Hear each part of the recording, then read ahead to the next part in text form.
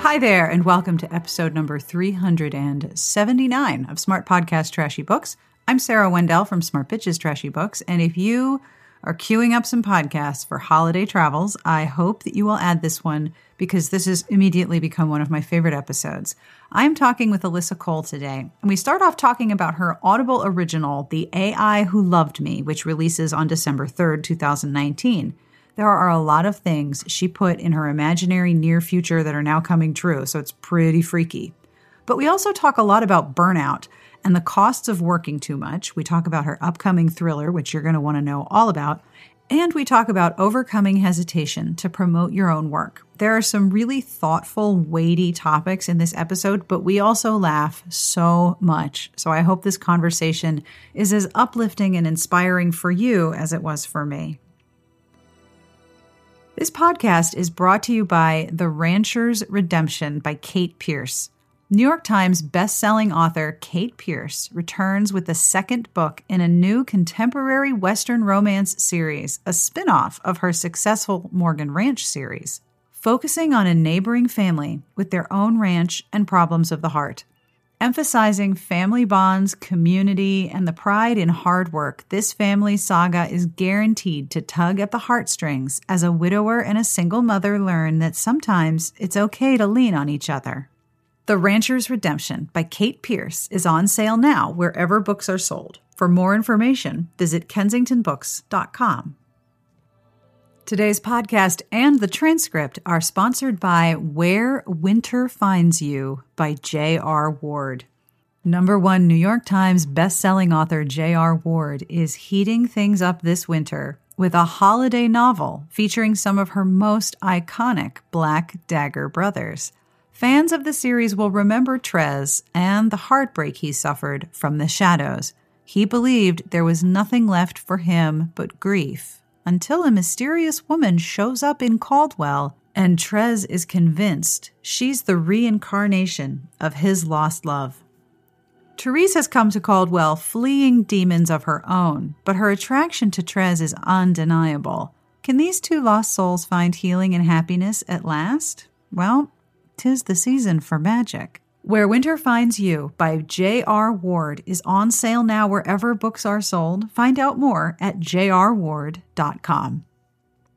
Today's podcast is also brought to you by In the Unlikely Event by L.J. Shen. If you like Penny Reid, Vi Keeland, and Sophie Kinsella, you'll love this contemporary comedy set in rural Ireland. Malachi Doherty and Aurora Jenkins fell in love when they were 18. But then she moved to America for college and never expected to see him again. The problem is, Aurora promised Mal she would marry him if they ever met again. They even signed a contract on a napkin. How is she supposed to know they'd actually meet? New York Times bestselling author Helena Hunting says this book is the perfect blend of soul-crushing angst, laugh-out-loud wit, and heart-melting romance. And New York Times bestselling author Kylie Scott called it a romance masterpiece. In the Unlikely Event by L.J. Shen is on sale now on Amazon and free with Kindle Unlimited. Find out more at authorljshen.com. I want to make sure that I never miss an opportunity to thank the Patreon community that helps keep the show going every week. If you have supported the show with a monthly pledge of any amount, thank you. Your support means so much, and you help make sure that every episode is accessible to everyone. If you'd like to join the Patreon community, it would be wonderful if you did. Have a look at patreon.com/smartbitches. And one last thing before we get started, to all of you who are traveling for the holidays, if you're looking at not interacting with humanity and would like to consider audiobooks, Audible has the world's largest selection of audiobooks and audio entertainment, including Audible originals. You can start listening with a 30-day Audible trial. Choose one audiobook and 2 Audible originals absolutely free. Visit audible.com/trashybooks or text trashybooks to 500-500. Now, if you sign up, you can get the Audible original you're about to learn all about, Alyssa Cole's The AI Who Loved Me. It's performed by Regina Hall and Mindy Kaling, among many others, and it's really good. You can get a 30-day Audible trial with 1 audiobook and 2 Audible originals for free. Visit audible.com/trashybooks or text trashy books to 500-500. Seriously, that's so cool. That's AUDIBLE.com/trashy books or text trashy books to 500-500. Let's get started with this interview, shall we? And make sure to listen in for the guest appearance of one of Alyssa's roosters. On with the podcast with Alyssa Cole. My name is Alyssa Cole, and I am a romance writer and also, I guess, a thriller writer now, too. This year, I've finished my Reluctant Royal series, which is contemporary royalty romantic comedy, and also my Loyal League series, which is Civil War, espionage, historical romance. I have an Audible original novella coming out that is sci-fi romance, and I'm currently working on a thriller. So, yeah. Hi. So you write some things. I write some things. Okay, that is such a list of things that I now want to ask you about. So strap in, get ready. I know that you mentioned The AI Who Loved Me, which is an Audible original, and I think that is just so interesting, that whole process. Can you tell me about the novella and what it was like writing an audio original? So the Audible original thing, it actually happened by chance. The story behind it is I had actually started for a while. I didn't really listen to audiobooks because I thought I wouldn't be able to concentrate. But then I started listening to more scripted podcasts, and then audiobooks, and I got really interested in them as a medium. They actually helped me a lot to focus when I was, cleaning stuff around the house, driving. And I was like, wow, I can read so many books. I actually have time to read books now because I can do it while I'm doing other things. Right. But anyway, I got really into it. And I was listening to some scripted podcasts too. And I actually sent an email I wrote an email to my agent saying, what do you think about audio or scripted podcasts? And then I didn't send it. And then 3 days later, I get an email from my agent saying, hey, I heard from someone at Audible, an editor at Audible who, loves your work and is interested in working with you. And I was very confused.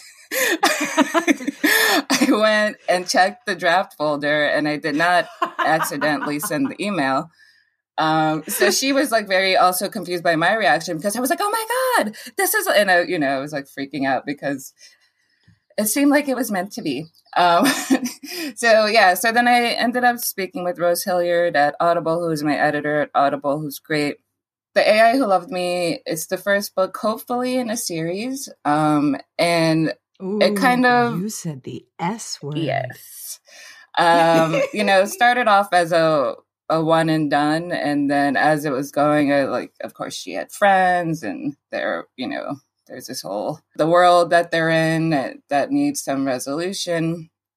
But basically, it was pretty cool because I was like, okay, at the beginning, I was just like, well, this will be fun. I'll write a short novella. And I had some ideas that I hadn't been able to use for other projects. This is the thing too. I had started one project, done a bunch of work on it, and then it didn't go anywhere. Started another project, done a bunch of work, and it didn't go anywhere. But then when Audible reached out to me, and they were like, do you have anything in particular that, they basically, I had to pitch something to them. I had something ready to go because I was like, oh, well, I can take this from that project that failed. That didn't succeed or didn't work out because it wasn't meant to be yet. I take something from this other project, and then it came together to become The AI Who Loved Me. I was really going for kind of like a 90s action, romantic comedy, thriller kind of thing. Not basically the sensation of speed, not actual speed, but the sensation that speed gave me watching it, where it's like these people are in this situation. It's like in the near future. It's a woman who is in an apartment complex with her friend, and her job is basically like a virtual Uber driver. The cars are supposed to. It's so the cool. cars are. It's so cool. The cars are supposed to be driverless. But like they really just have humans, around the world in various locations, driving them from their home driving stations. She used to work for a government agency, but after being involved in an accident, she just has decided to take this job. She's suffering from some PTSD, and basically, she has an older neighbor who, one day, her hot nephew shows up, hot and very strange, and they start to get to know one another. They're kind of thrown together when something happens to the neighbor, and she finds out that he is actually a robot. And she decides to help him help continue what her neighbor was doing, which was teaching him how to be human. One of the things I love about the world building in this novella, and I'm really excited because you sent me the script, which means that I can read it and, prepare for the interview like a good podcaster. But then I get to listen to it, which is super cool. But one of the things I love about the world building is that so much of the technology that surrounds the main characters is inhuman, and it's replacing humans with machines, or it's treating humans as machines. Yes. And the central focus of the romance is teaching a machine how to become more and more human. Yes. Nicely played, ma'am. I will honestly say that, I've always been interested in this stuff, but I feel like since I've, completed the manuscript, I see more and more things every day that I added to the manuscript just, this would be funny, or this would be interesting, or kind of like, a logical conclusion of where things can go. And they me thinking this is like in the future. Mm-hmm. But then I keep seeing things popping up like on my Twitter timeline that it's like, oh, this is like that thing. This is like that thing. This is like that. So I'm just like, it's happening. And those are the things that, not to be all conspiracy theorists, but no company reveals the highest level of what they've achieved. They just are putting out what they can market, and then what they can market next, and what they can market next. So I just find it extremely, I'm kind of fascinated with where we go from here, where we are heading, and then also, adding romance into it. And humanity. And humanity. So you were going to message me about doing a podcast when I messaged you. You were going to email your agent about doing an Audible original, and she emailed you about doing an Audible book. You wrote a whole bunch of futuristic technology that then has now shown up in your Twitter timeline. Have you thought about being some kind of oracle? Because you could probably predict some futures here. Just putting that out there. I am probably a witch. I was gonna say most of my powers are cat related. Unfortunately, they can't. Wait, no! I thought it was your husband who would go take a walk and find 12 kittens. Oh yeah, I mean he has his own animal powers.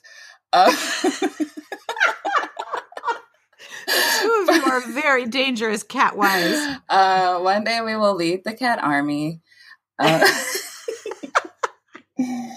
No, my plan is to just write some books with really, really great outcomes for the world, and hope that this is actually true. I love this plan, especially because of how much the world building in the AI Who Loved Me is incredibly probable that a single company has become a private sector of the government and controls so much of what we do and how much we're observed and how much we participate. Even the idea that we all watch other people doing things on YouTube has become something that people watch all the time now in your world. Mm-hmm. That's really quite prescient. Did you scare the crap out of yourself writing some of this? I didn't, but just kind of while writing it and then seeing how it's playing out, where things are going, in the way that these kinds of things aren't really being controlled. People, it's the Wild West. in tech. People, as long as they get donors, can basically do whatever they want. Government infrastructure around the world is, are crumbling. The infrastructure of actual countries are crumbling, like, the trains in New York and, like, all the things you can think of, bridges, pipes. And this all sounds like, if you're listening, this all sounds like it's set in a super dystopia, but like the actual book itself mostly takes place at this apartment complex. So you, like, as the reader or as the listener, you learn slowly, like, what this world is actually like. It's very much influenced by what's going on in the world today and what are the possible outcomes. And, like, I love robot boyfriends. I'm obsessed with robot partners and robots who can love. And I have been since I was a kid. But there's also this idea of, like, what space it's taking up in our lives, a lot of times without us even thinking about it.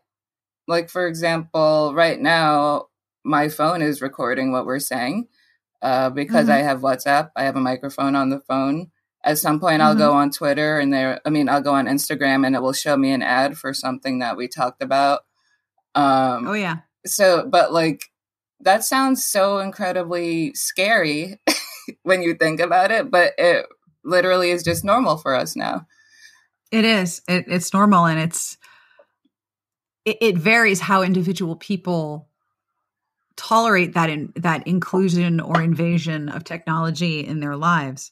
I know that you have a super tech background and you're interested in science. And like you said, you've always been interested in the possibility of your robot boyfriend. What sorts of things did you learn about artificial intelligence while writing this? What kind of cool research did you find? Well, I read a lot of articles. I listened to a lot of podcasts with people working in the artificial intelligence field. And I think the podcasts were the most incredibly helpful because, people, to a certain extent, scientists who are working on this are sharing their research because they want other people to, make progress too. But I just found out, a lot of things I didn't understand, to be perfectly honest, because I'm not a scientist. But, like, hearing how people spoke about it, but also just the things that go into artificial intelligence. And one of the things that goes into it is us, humans. For example, I was listening to one podcast with a guy working on deep learning and artificial intelligence and emotion. He said something that really struck me. He was like, we gather data. There are people who input their moods, daily, and then we gather the data and track the moods. And then we analyze that, and that's, becomes part of the deep learning for the artificial intelligence and blah, blah, blah. And I was thinking about it, and then I was like, wait a minute. I was like, who are these people? Because I had months before that downloaded a mood tracker app. It's supposed to be so you can track your mood swings and see what the correlations are and stuff like that. Totally, yeah. And it was free. And I was like, oh, cool. And I just used it. And I was like, something about the way he said people input their moods without saying, like, we have hired people to do this, or we are doing a study and people are doing this. I mean, I don't know the answer to this, but I was like, what are they doing with the data that I put into this app daily? What are they using it for? Why? I mean, some people are doing things out of, just the greater good and to help people and put this free app. But I don't know what they're doing with this data. And it's not necessarily nefarious. But, like, so just thinking about, like, all the things, and even the thing, like, when you're on, you try to sign up or sign into a website and you have to do that I'm not a robot, the CAPTCHA or reCAPTCHA or whatever it's called. And, like, for the longest time, I did not know what that was, but it's helping artificial intelligence, like visual artificial intelligence. That's why you have to pick out all of the crosswalk. That's why you have to pick out the bikes or the storefront, because then that's being cataloged somewhere. So I was just thinking, of all of the ways that in our daily life, this artificial intelligence is part of our daily life in ways that we don't even think about. I downloaded an app that was a meeting app that was supposed to transcribe meetings. And after listening to people for a few minutes, it can determine who they are and then do the transcript and like apply names to who the people are using artificial intelligence. But that information can also be used to train artificial intelligence to sound more human, like, and hypothetically. So like, these are just all of the things and all of like the kind of ideas that where I started, because like writing this kind of stuff is kind of like just becoming a conspiracy theorist. Like you start seeing things everywhere where you're like, oh, I bet they can use that for that. And I bet they can use that for that. And, you know, as long as you don't go too far with it, it's fine. But then sometimes you're right. if I can think of it, like genius scientists can think of it. So that's kind of like what the researching was like. And like, you know, a lot of people don't think artificial intelligence will get to the point where robots can think and feel like humans. So, you know, there is the fantasy aspect of that, but like people are working on it to try to make it happen. Just thinking about how that fits into our current society. And the idea that if you are using something for free, then you are not the customer, you're the data. You are the information. You are the product being sold eventually. Exactly. Yeah. I mean, even Gmail, like now it starts to autocorrect for us. That's because it's been reading our emails for how many years now? And it knows what phrases we use. I saw today that Spotify Premium is giving away like Google Mini home systems. And people are like, oh, that's so cool. I'm going to get it. And it's like, yeah, they're literally giving away free recording devices to put in your home. Like, okay, I know people listening to this right now are probably like, what? Is this a romantic comedy? It is. But it also, you know, in the background is kind of exploring all of these aspects of technology and what role it plays in our lives. One of the things I also like about the story is that in the very beginning, the heroine is engaging with her therapist digitally. Yes. And there's this human connection to a person who is helping her work through trauma. And for some people, the idea of connecting to a person virtually can be life-saving because they can't get to a person in the actual space that they're in for a whole host of reasons. So there's this, in the comedy, yes, I promise y'all, it's a comedy. There is this balance between technology and humanity and which one is taking advantage of the other. Yes. Which is, you know, it's all pretty big stuff for a novella. You know, that's not a big word count, piece of cake. When you were writing it, because it was an audio original, did you have to think in terms of a script? Like I noticed in the script that you sent me, there were sound effects. Did you add those or did Audible add those? I added those. Cool. I did try to think about it. Like some parts of it are transcripts and some parts of it are just, you know, prose. For the transcripts, I did try to think of it as kind of like an audio play in some ways. Yeah. I tried to think about funny sound effects or what the emotional effect of a sound effect would be at a certain point. What kind of music would be in this commercial. Yes. Things like that. I have not heard the final product yet, but I know they were working really hard on it, the sound production team. And like, I don't know, it was just, for me, it was really fun because it was just tapping into a different way of thinking about things when I write. Because I mean, I generally write pretty visually or like cinematically, I guess, like I'm imagining it playing out before my eyes, but like also trying to hone in on sound and what would affect me just listening to something. And it was like a fun and different writing experience. There are some moments like the commercial for the dishwasher made me laugh so hard. And the first, I won't spoil it, but it is so funny and so very subtly snarky at the same time. And then there's a moment with the initial contact between Penny, who is the heroine's sort of digital assistant, virtual digital assistant, and the hero is all sound I cannot wait to hear what that sounds like, because just reading the script, I was like, oh, wait, is that like this sound? Or is it that other sound from when like two modems would talk? Like, what sound is this? I can't wait to hear it. Like, it's going to be so fun. Yeah, and that was actually one of the things that was funny. I'm not sure what sound they used at the end, but I wanted it to be the modem sound, even though I know that's not the sound, what the sound was used for, but I just was thinking of like what that sound means to me. Yes. And like, and people who used to have to do a dial-up modem. I remember it well. So I just thought that, what are the ways this can be played for comedy or also nostalgia in the script? I am excited to hear it too, to hear how that part came out. And it's being narrated by some absolutely incredible people. Yeah. So Mindy Kaling and Regina Hall and Fyodor Chin, what was your reaction when you found out how many people were involved and who they were? Again, this was one of those things that came out of nowhere. Like I was super excited when, the project came to be. I was worried at one point because right before I was supposed to like really dive into writing it, I burnt out, like completely burnt out and couldn't work or really do anything. Which honestly, when I reread the book, as I was editing, I was like, oh, some of that is in here.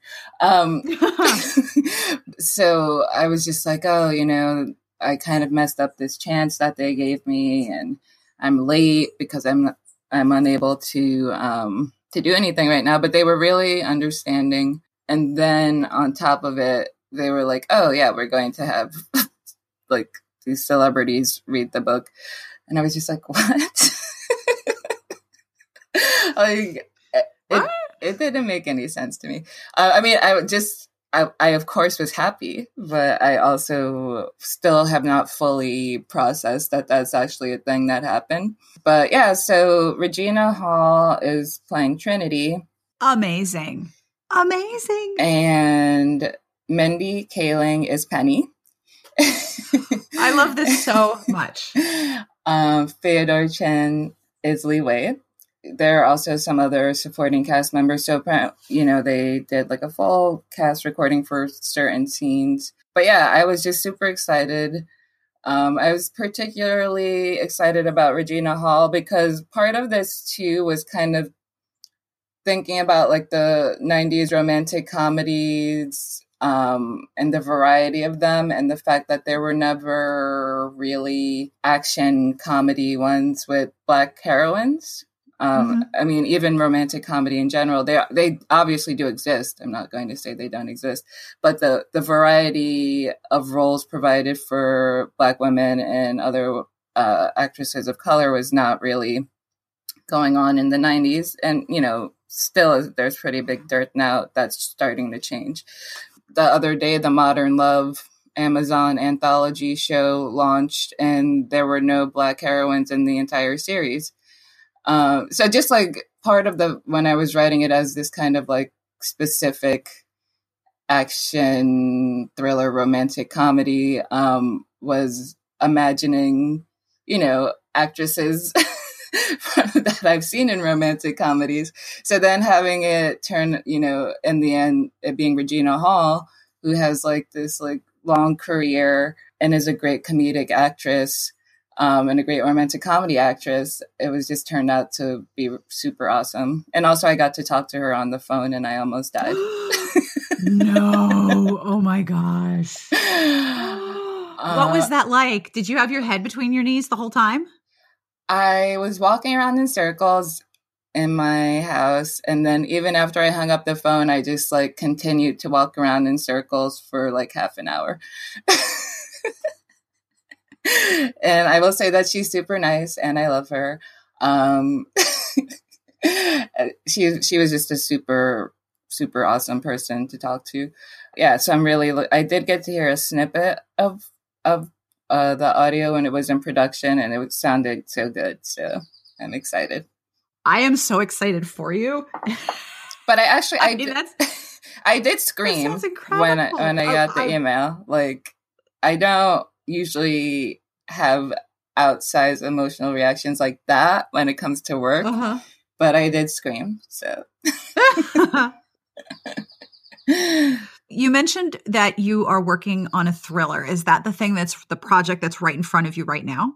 Yeah, I'm about to send another draft in, hopefully today.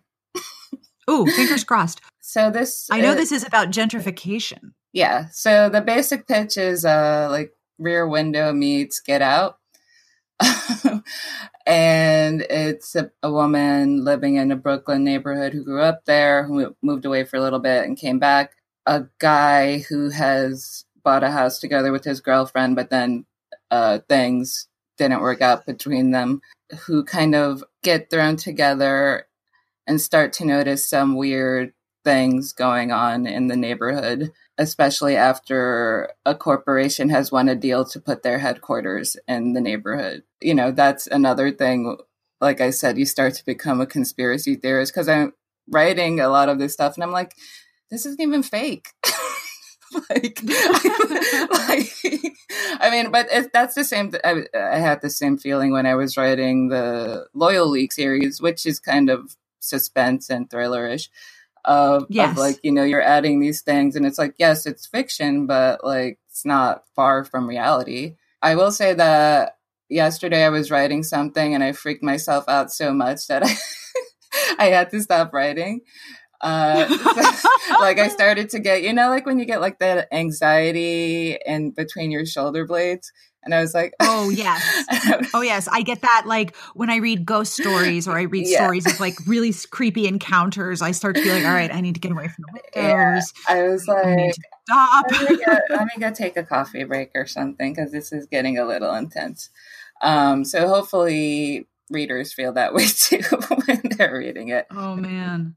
But yeah, that's cool. And it's optioned by Temple Hill, who possibly will make it into a movie. So that would be cool.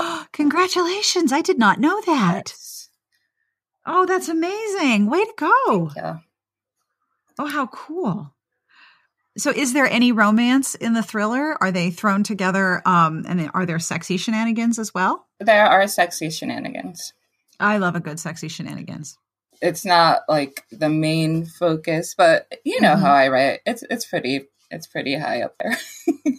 Awesome. The basic premise is that like she decides she's tired of tours coming through her neighborhood, like historical tours that don't focus on the actual people who live in the neighborhood or people who look like the people that live in the neighborhood, and decides to make her own tour. And as they start doing research, starts to discover some things. For me, it's a very personal project too, because, you know, I'm from the Bronx and from Jersey City.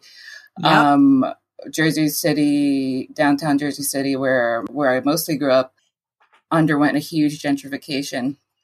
Oh, yes, it did. You and I lived there. You and I, we didn't know this, but we lived there at around the same time or very close to the same time. And I remember going, oh, things changed so fast. Holy cow. Yeah. And I mean, like, it literally was like, I was at college. It felt like I was, you know, away. I mean, I didn't go far. I was in Jersey, but I come home to visit, and then there's like a huge monster condominium out of nowhere.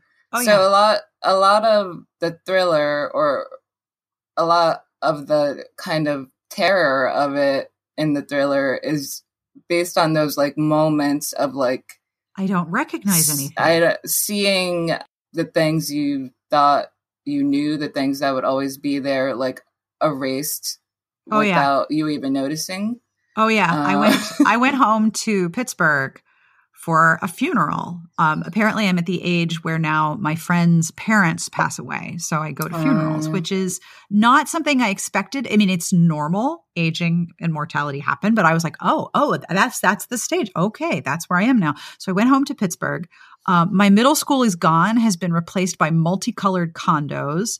The factory that used to belong to Nabisco is now the Bakery Square area, and Google is there. It is really scary and disorienting to think. I walked here every day. I walked to the school every day, and it's just gone. Like, it's not even there. The building is gone. Everything looks different. And yet I was at that place hundreds and hundreds of times in my life. And it's really disorienting. It is. And it's like and I lived in Brooklyn for how many years? A long time, basically from after college until I moved to Martinique. Brooklyn hasn't changed at all in that time. No. Oh my gosh. Yes. And I've lived all over. I lived in Park Slope. I lived in Williamsburg. I lived in Fort Greene. I lived in Bed-Stuy. And just seeing the changes, I doubt I could afford to live any of those places anymore. I was going to say, you really are some kind of oracle. Really? Like you lived in all of the places that are now impossible to live in. Well, I was basically doing like what, moving to the places you can afford. Like when I lived in Park Slope, I was in like some illegal apartment, like right down by the overpass. Yeah. Where all the car dealerships were. It didn't have a sink. Okay. What? When I moved into the apartment, I didn't realize that it was a 1-bedroom apartment cut in half. And so when they showed it to me, they were like, oh, there's no stove. So you'll have to get and I was like, I can get a hot plate or whatever, Yeah, I can make this work. And then I moved in and the movers were like, the other apartment wasn't occupied yet. And they started moving all my kitchen stuff into the kitchen there. And I was like, no, you can put it in here. And they were like, where's your kitchen? There's no sink in here. And I was like, because, it's one of those things that you're so used to seeing that, of course, there's a sink. Right. Why would you look for the sink? And then I basically just had like a breakdown. I called the people and they were like, you can just wash your dishes in the bathroom. And I... No. Oh my God. And I was like, I believe this is against the housing laws. I might have to go ask someone about that. And then they were like, oh, we can get you a sink. Oh, yes, they can, huh? And like literally, because they were saying all this stuff, there are no pipes and blah, blah, blah. And like a couple days later, a guy came with one of those big plastic mop sinks that, usually in the back of a restaurant. And then it had like a little handle, like from a grammar school bathroom, like the little faucet. Oh God. Like a utility sink. Yeah. Oh, nice. And, I really decorated that apartment very nicely, but it had character, I guess I'll say. And now that apartment is worth $7.5 million. I would not be surprised. It's actually probably been torn down and replaced with like a 20-story condominium or something. Oh, I'm sure. Multicolored. Yes. Or with the glass front, maybe. Oh my God. But yeah, so basically the thriller is kind of like harnessing this kind of dread that fills you when you see something that's supposed to be recognizable and it totally isn't. But and I mean, even while I was living the last couple of years when I was living in Bed-Stuy, things were changing so quickly. And like, one of the things that I always kind of think of that makes me laugh is that there was this fried chicken restaurant that I used to love going to. And when Mr. Cole would come to visit, we would go to the restaurant. And I mean, he's like white, he's French, but we would go to this restaurant. And then one day, one of the last times before I moved to Martinique, we went to the restaurant and he was like, everyone here is white. But I was like, that was like how quickly the neighborhood had changed and the clientele of the restaurant had changed. And I mean, but it was like, so kind of that, like, you look up one day and it's like, wait a minute, everything is kind of different. And I mean, he didn't even live here. He didn't even live there. And he was like, oh, this is getting kind of weird. So it's kind of about that. It's somewhat intense to be writing, but just a bit, yeah. So you tweeted recently that you are not required to apologize for promoting your work. And that really spoke to me. I'm really good at promoting lots of other people's work, but I'm not so good at promoting my own. Is that something you struggle with too? It's something that I used to struggle with a lot. I still struggle with it. I still want to apologize sometimes. I still don't, do as much actual advertising as I should be doing because, I don't want to annoy people. I don't want to like be all in the timeline and getting on people's nerves. But at the same time, I feel like this is really something that not everyone feels this sensation. And then sometimes I'll be scrolling and I'll see like within the same scroll, I'll see like a woman or, someone from a marginalized background, like, hey, I did this thing. If you want to check it out, or sorry to annoy you, or I'll be done advertising soon. And then in the same scroll, you can see like some dude like, yeah, my book came out. Everyone should buy it so I can hit the New York Times list. And it's like, whoa, that's different. So, and even if it's not always that thing, it's kind of like, and I'm not trying to say that every single dude is so confident and does this, but in general, the trends of who is confident and about just being like, even I have a book out today. Here is a tweet with the cover and the links for you to buy the book. I see so many authors literally just say, my book is out today.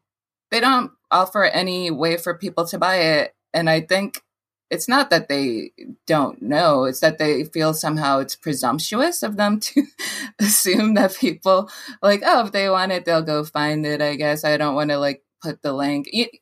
When you say it out loud, it doesn't make any sense. But I often see people not even give people a way to find their work, or they'll only retweet someone else saying to buy their book. They will kind of like talk around it. You can see that they're uncomfortable promoting their own work, or even kind of acknowledging that they would like other people to buy it or, read it or whatever the work is, whether it's a book or an article or whatever. So I feel like but they have an ambition. Yeah. And I think that there really is this idea and like a fear of being slapped down, a fear of, people saying, oh, she must be full of herself, or that you're showing off. And it's just like, well, no, but also like, so what? Like, as long as you're not spamming people's timeline and being like, yes, I'm the best writer in the world and screw all you other guys. Like, I see, obviously, because I feel it. But that's also what annoys me, because I know it's not logical. But yet I also feel the same urge to kind of make myself smaller when I talk about my achievements. On a personal level, a lot of times when I talk about something, I try not to be like so enthusiastic because I don't want to be annoying. Or right. I'm like, oh, I just talked about something yesterday. Should I I guess I just won't talk about this because I don't want to seem like I'm like whatever. But I do think this is just a general thing of being made to feel like you should go after your dreams, but if you achieve it, don't get a big head about it, or don't expect other people to like care about it. I think is kind of this general thing. Cause you think about like the writing community and how everyone supports each other, but then you reach a certain point and people get scared to say, okay, yeah, I've been working all this time on this book and now it's here. Here is where you can buy it. No one's going to get mad because you're trying to sell your book or talking about something good that happened to you. And maybe someone will, but who cares about them? It's just like such a bizarre, it's like this weird mental catch-22 of like, oh, I don't want to annoy people by like saying I have a book on sale today. But like, if someone is annoyed by you saying a book on sale today, they weren't going to buy they're not your audience. Yeah. But the people who are your audience are then missing out. And I can only really speak to romance. I feel like there's always this like deeply entrenched hesitation in people talking about their work or actively promoting their achievements. Work. Yeah. The thing is, like, people are supportive if you talk about these things. Yeah. So, but it's like something I think that comes from, not from romance landia, but from society, how society has treated so many people who work and write in romance landia. So we kind of bring those things with us. even though in general, it's not something we should be worrying about within our own community. It's real, but it's not the whole reality. Yeah. What sorts of things do you do to look after yourself and take care of your creative self? I'm actually just getting back into things. So like I said earlier, in February, I had, like the end of January and then like into February, I had like a really intense burnout. Like as in going to the doctor, am I dying? Okay, getting these scans. Am I having a heart attack? What is this sensation? Oh man. And like physically not being able to write, like literally unable. I had ideas, but like my body had a physical reaction when I sat down in front of the computer. So, and the thing is that leading up to that burnout, I had started, I had been, using a treadmill every day and getting, exercising. But the thing is, it was too late. I was already and this is the thing with burnout. I was just talking because I was like, am I burnt out again? Or like, is this PMS? What is happening? I mean, I think it was PMS, but when you reach a certain level of burnout, like you're already there before it's already too late, to really stop it or to like, you can't self-carry your way out of it. So right now I try to take, and it took a while, like over the summer when I was traveling, I was getting really exhausted. And then I realized like I never fully recovered from the burnout because at a certain point it was like, okay, I am able to sit and write. I have a book that has a deadline and I need to write it. So I did feel much better. And I think for most writers or people, creatives in general, we're always in varying stages of burnout. So I just remember before I had mine, I just remembered there was like a spate of seeing several people like with hospital selfies. I mean, they weren't like, being like, ha, cool. But like just how many authors, and particularly authors from marginalized backgrounds, were literally burning themselves out to the point of ending up in the hospital. Right now, after that, I still have, a lot of deadlines that have to be met because I need money. All of these animals are not going to feed themselves. So I try to think of, I've gotten back into a workout routine. I'm working on routines. I started doing, I got back to my aqua biking, which whenever I talk about it to people, they're like, who are not in France, they're like, what is that? It's basically like spin class, but in a pool. They put a bike in the pool and then you ride it and it's fun and you can float around. Last month, I started doing pole dancing. Oh, how is it going? I am terrible. But it's actually really interesting because the first class, pole dancing is extremely hard, but that's why it's like a good fitness workout because you're working your core, and especially for me, like I'm usually spend most of my time slouched over in a chair. So when it's something that was kind of like full body fitness, but also fun, it was a totally random thing. I was like passing some table. I was at the mall and there was like an activities fair and I passed a table and actually I saw another bald woman and I was like, oh, what's this? One of my bald sistren is doing something and she was the pole dancing instructor. Ooh. And I mean, she's amazing. Like I'm basically like, awkwardly hanging off of the thing, but it takes time. You have to build up your muscles. You have to build up your back strength, your core strength, your leg strength. And the first class, I was telling someone, like the first class, literally in the middle of the class, I was like, I'm leaving. Like, I hate this. This is terrible. And then I was just like, I don't actually hate this. I hate the fact that I'm doing something I'm not good at. It's something Oh, that, important yeah, I distinction. hate that I'm doing something I might never be good at, and other people are seeing me not be good at something. So that was actually when I decided to keep doing it, at least for a few months to see how I feel about it, because like I wanted to kind of learn how to sit with discomfort and to learn how to sit with, because it's not that I hate it. I actually do enjoy it. I just don't enjoy not being good at things. So, Which is an important thing to know.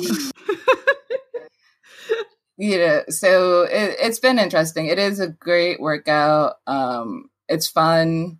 It's a little weird, like just like going to a class in your underwear or whatever. But it's interesting. I'm gonna keep doing it and see how it goes. So that's like actually for me, that was something, the aqua biking and like other fitness stuff. And like, yeah, I don't want to be that annoying person. It is good for me personally, for my mental health. It's good for my mental health. But the thing is, it's not a cure. And like, I know a lot of people get annoyed when people talk about like exercise and mental health. And this is like somewhat related, because after the burnout, I started doing yoga, and I started doing yin yoga. It's kind of like a lot of sitting and holding pose. It's not like my balance sucks. So I don't. Pole dancing will help with that too, I hope. But like, I literally, I mean, and I don't know if this is related to the ADHD or what in retrospect, but like I can be standing in line at the supermarket and then like almost fall over. It's like, I literally was just standing here. So basically I started doing this yoga called yin yoga because I saw someone mention it for anxiety, because it's about learning, and related to the pole dancing again, learning to sit with discomfort. Because you hold not that you are supposed to be hurting yourself. The poses are generally on the ground and working like your hips and your back. Yeah. But also you hold the poses for a long time, for like 5 minutes. So it's kind of like meditation. And I just do YouTube videos when I do it. It's also good for like helping you fall asleep sometimes. But absolutely. So like with the pole dancing and like with other things that I'm starting to do, part of it is like, yes, exercise, because whatever, brain chemicals make you feel good. But also it doesn't solve mental health problems. Like, so it's good to do that. It is something that helps. But I remember at one point I had been doing the yoga for a while, and then I got really mad because I was like, I'm exercising, I'm doing yoga, and like, I'm not like cured of my mental health problems. But then I had to put into perspective of like, well, it's not a cure. It's just something that will help you to better deal with things. And if you do it consistently, to help kind of maintain, and also be able to, I guess, be proactive about certain things, but at the same time, it's not going to like be like, oh yeah, like my brain is suddenly cured. I still have the same brain. Yeah. But yeah, so a lot of the self-care that I've been doing has been about learning first, as far as exercise and, trying meditation and mindfulness, kind of learning to sit with things that make me uncomfortable, learning to not expect to feel good all the time, which sounds like the opposite of self-care. But like sometimes I feel like you can feel bad and then you feel like, what's wrong with me? Why can't I just feel good? And it's like, well, no, sometimes like that's not normal either. Feeling good all the time generally is not how life works. So, so learning to sometimes be like, okay, I'm having a bad day, and that it is what it is. And and I'm not in control of it. And that's the thing. A lot of it is about trying to control things that you absolutely cannot control. No, you really can't. And the other thing is, when I think about deadlines and stuff, I'm generally people pleaser to some extent, but I kind of just reached the point where I'm like, I'll try to hit it. Which, and like, I'm not trying to, not even in an unprofessional way, but basically like, I'm not going to kill myself for a book.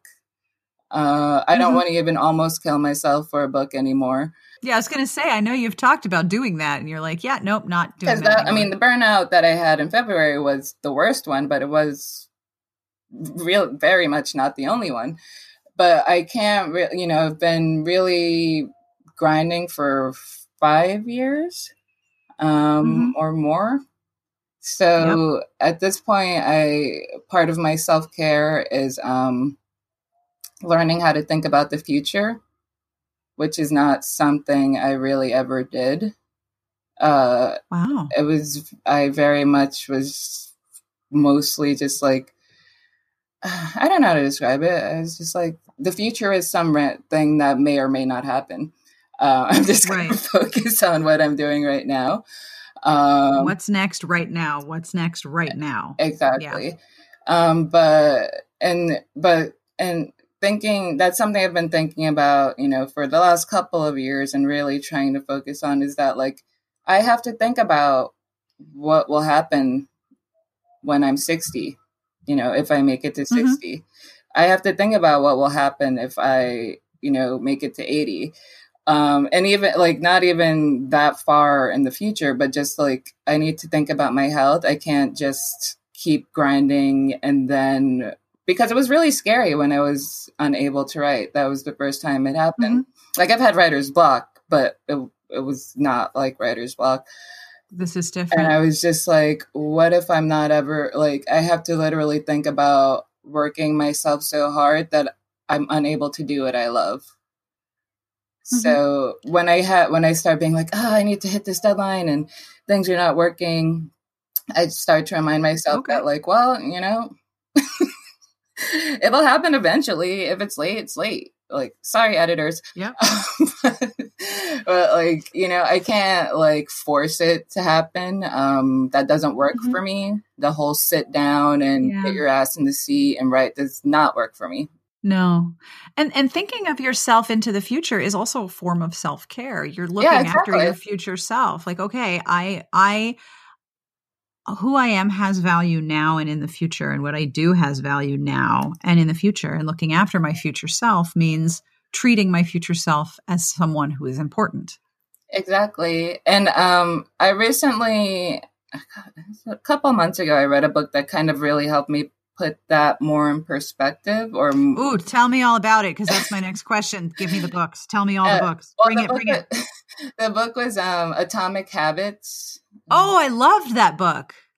And like there were, I have really, and this is part of the thing about not thinking about the future, and also having ADHD, is not really being able to form habits. But it made me rethink, what habits are.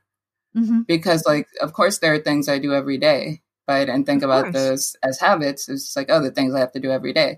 And like, the idea of habit stacking and like tying things you want to do to things that you're already doing. But he talked about like goals versus systems. Yes. And the idea of having, like, you are generally always going to fail at a goal. So you have to kind of think about the system, maintaining a system rather than achieving a goal. Because, for example, one thing that he mentioned was like, okay, you start something, taking a class every week, exercise, language, whatever. And then you miss 1 week. And then you're like, oh, man, I messed up. Well, it's over now. Because if your goal was to take one class a week, then you have messed up your goal and you feel like you have failed.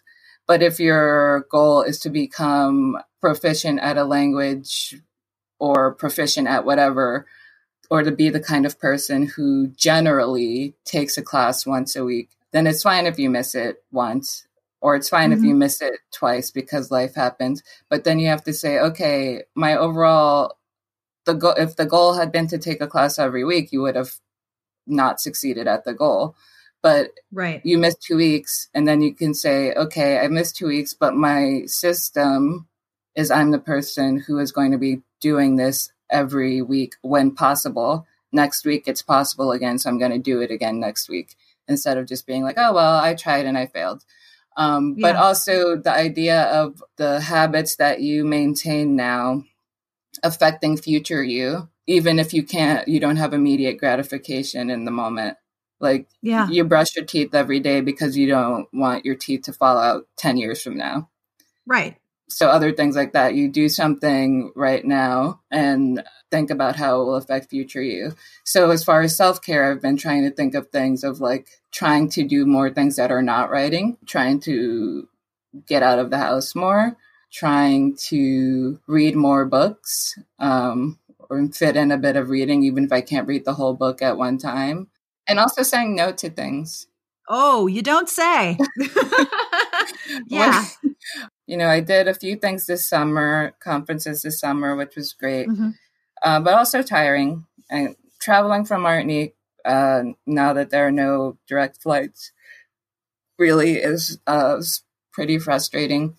And I was supposed to do the Texas Book Festival, which I did last year and I loved. But when I did it last year, I flew there from a previous engagement. I flew there from LA. So getting from LA to Austin is fairly simple. Right. And also they were still having the Norwegian Airlines flights last year. So then getting back to Martinique was pretty simple. I just flew from Austin to Florida and Florida to Martinique. Those flights have been canceled. And, and that makes it harder. Yeah. So it's like, island hopping, airport hopping, trying to get to places. And then so I had said yes, and they made the announcement about the book festival, and I was excited. And then I started looking at flights, and it would have been like 30 hours, with layovers and 3 flights or 4 flights and 30 hours. And like in the past, I would have said, well, it's not that bad. I'll just go. It'll be a good weekend. And then I'll come back and like sleep for a day and it will be fine. But in reality, when I actually tally the effects of things, the lead up to going to that event, the stress of traveling, which, because I hate planes. Well, actually, I love planes. I hate flying. I could sit on the plane all day with the door open, but that's a whole other problem. I'm not going to get into that. But like, so it's very stressful for me. And then, multiple flights, and then coming back, having the travel be longer than the time I'm there, that will affect me for much longer. And I need to be so I try to be more realistic. Like, it's not going to take me a day or two to recover from that. It can have a ripple effect that will then affect my mood, my ability to work. So I've been trying to factor that in. I had to pull out of the Texas Book Festival, and it felt really awful. But at the same time, I was like, if I go, I'm really setting myself up for failure. And then I'll be like, you're the one who pays. Yeah. So I'm trying to, in the future, before it gets to that point, really think about mental health, physical health, deadlines that are already super tight. And so I'm trying to really, focus on breaking down actual steps of things and being realistic and not just saying, well, yeah, I can do that. Yeah, I can do a lot of things, but that doesn't mean I should do them all the time. Yeah. And being able to do something doesn't mean that you have to, or that the answer should therefore be yes. Yes. In addition to Atomic Habits, what books do you want to tell people about?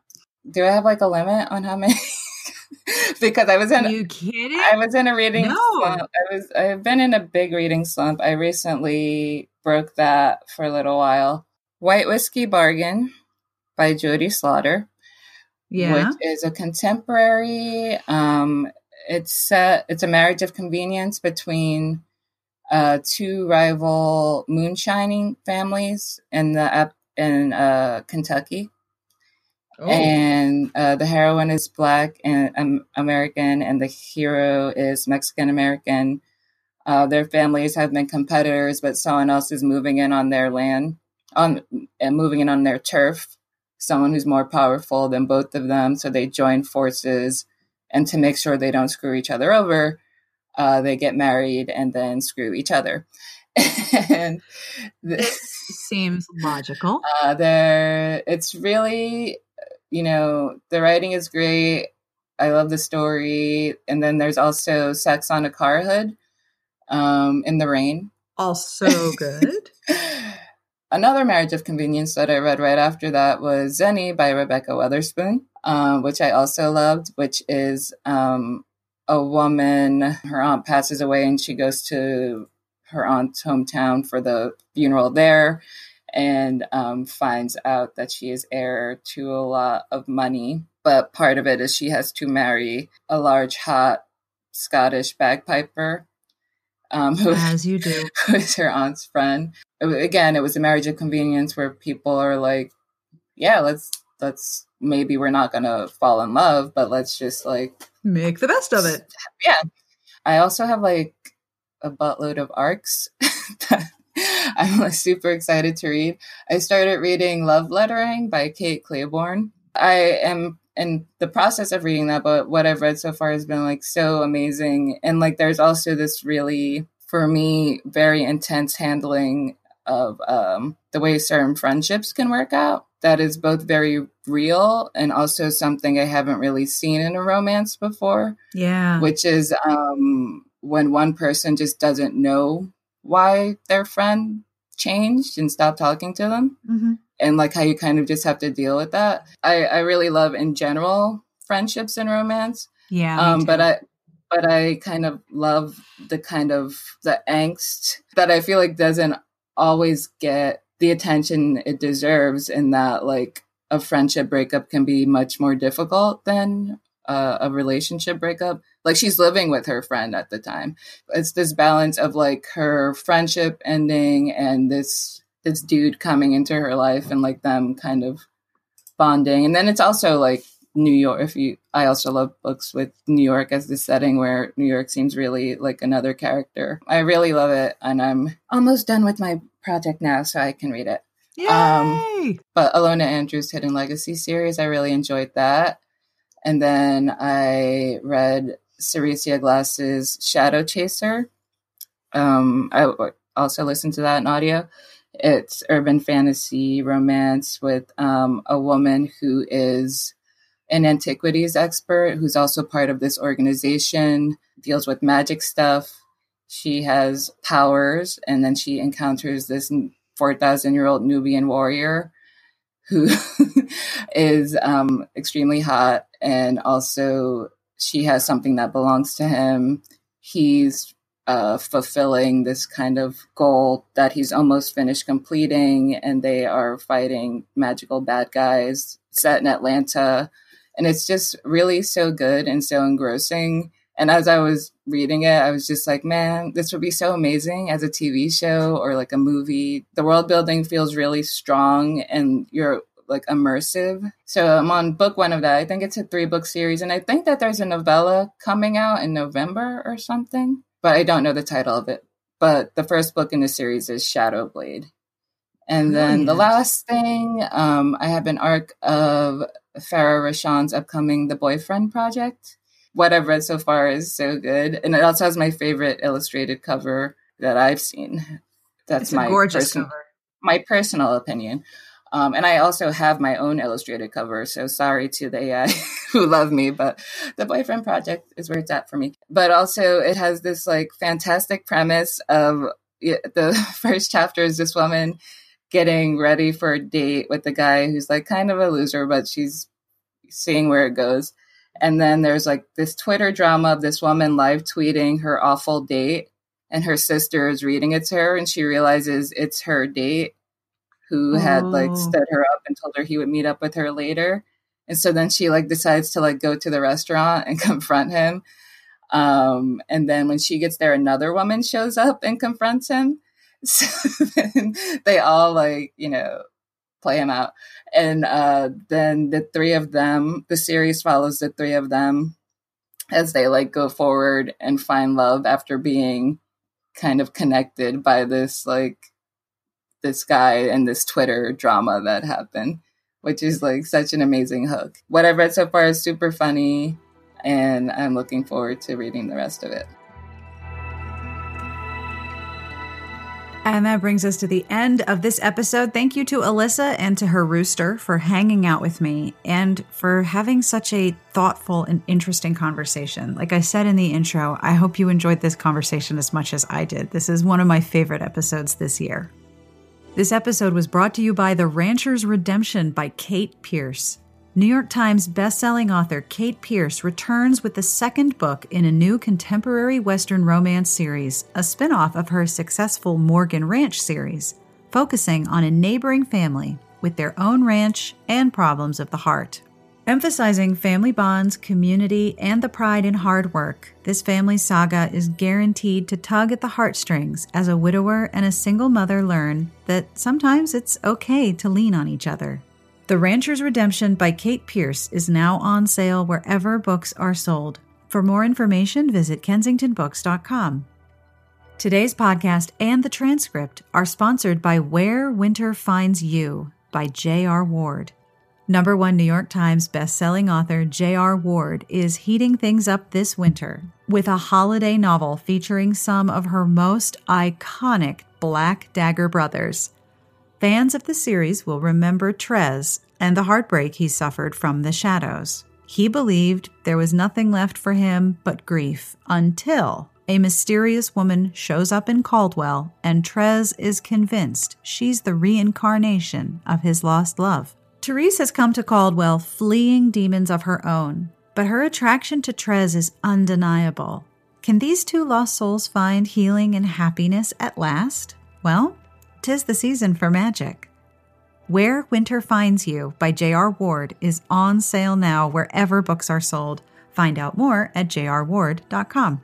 Coming up on Smart Bitches this week, it is the start of December. I don't know how that happened. And of course, on the first of the month, we have Hide Your Wallet, where we talk about all the new books we're excited about. Plus, we have reviews of new romances, a new gift guide all about spoiling your pets and your furry friends, plus Help a Bitch Out, a new rec league, and, of course, books on sale every day so you can stock up with more to read this holiday season. I will have links to where you can find Alyssa Cole online, and I will have links to some of the things she talked about, including some YouTube videos of yin yoga, if you're curious about that like I am. And I will have links to all of the books we talked about, so do not worry. And as always, I end with a terrible joke. Are you ready? This joke comes from Kea, who is fabulous, and sent me not only this joke, but extra brownie points by email, which completely made my week. Thank you, Kea. So this joke's from Kea, and it's amazing, so get ready. You can entertain everyone in your family with this one. Why can't you use beef stew as a password? Give up? Why can't you use beef stew as a password? It's not stroganoff. Stew. Stroganoff. It's not stroganoff. Of course, now I want to use like capital B, 33F, ST, 3W, XQ, # as a password. I'm not actually going to do that. Don't do that. Thank you, Kea. On behalf of everyone here, thank you for listening this week. We will be back next week with another episode. In the meantime, we wish you the very best of reading. Smart Podcast Trashy Books is part of the Frolic Podcast Network. You can find more outstanding podcasts to listen to at frolic.media/podcasts.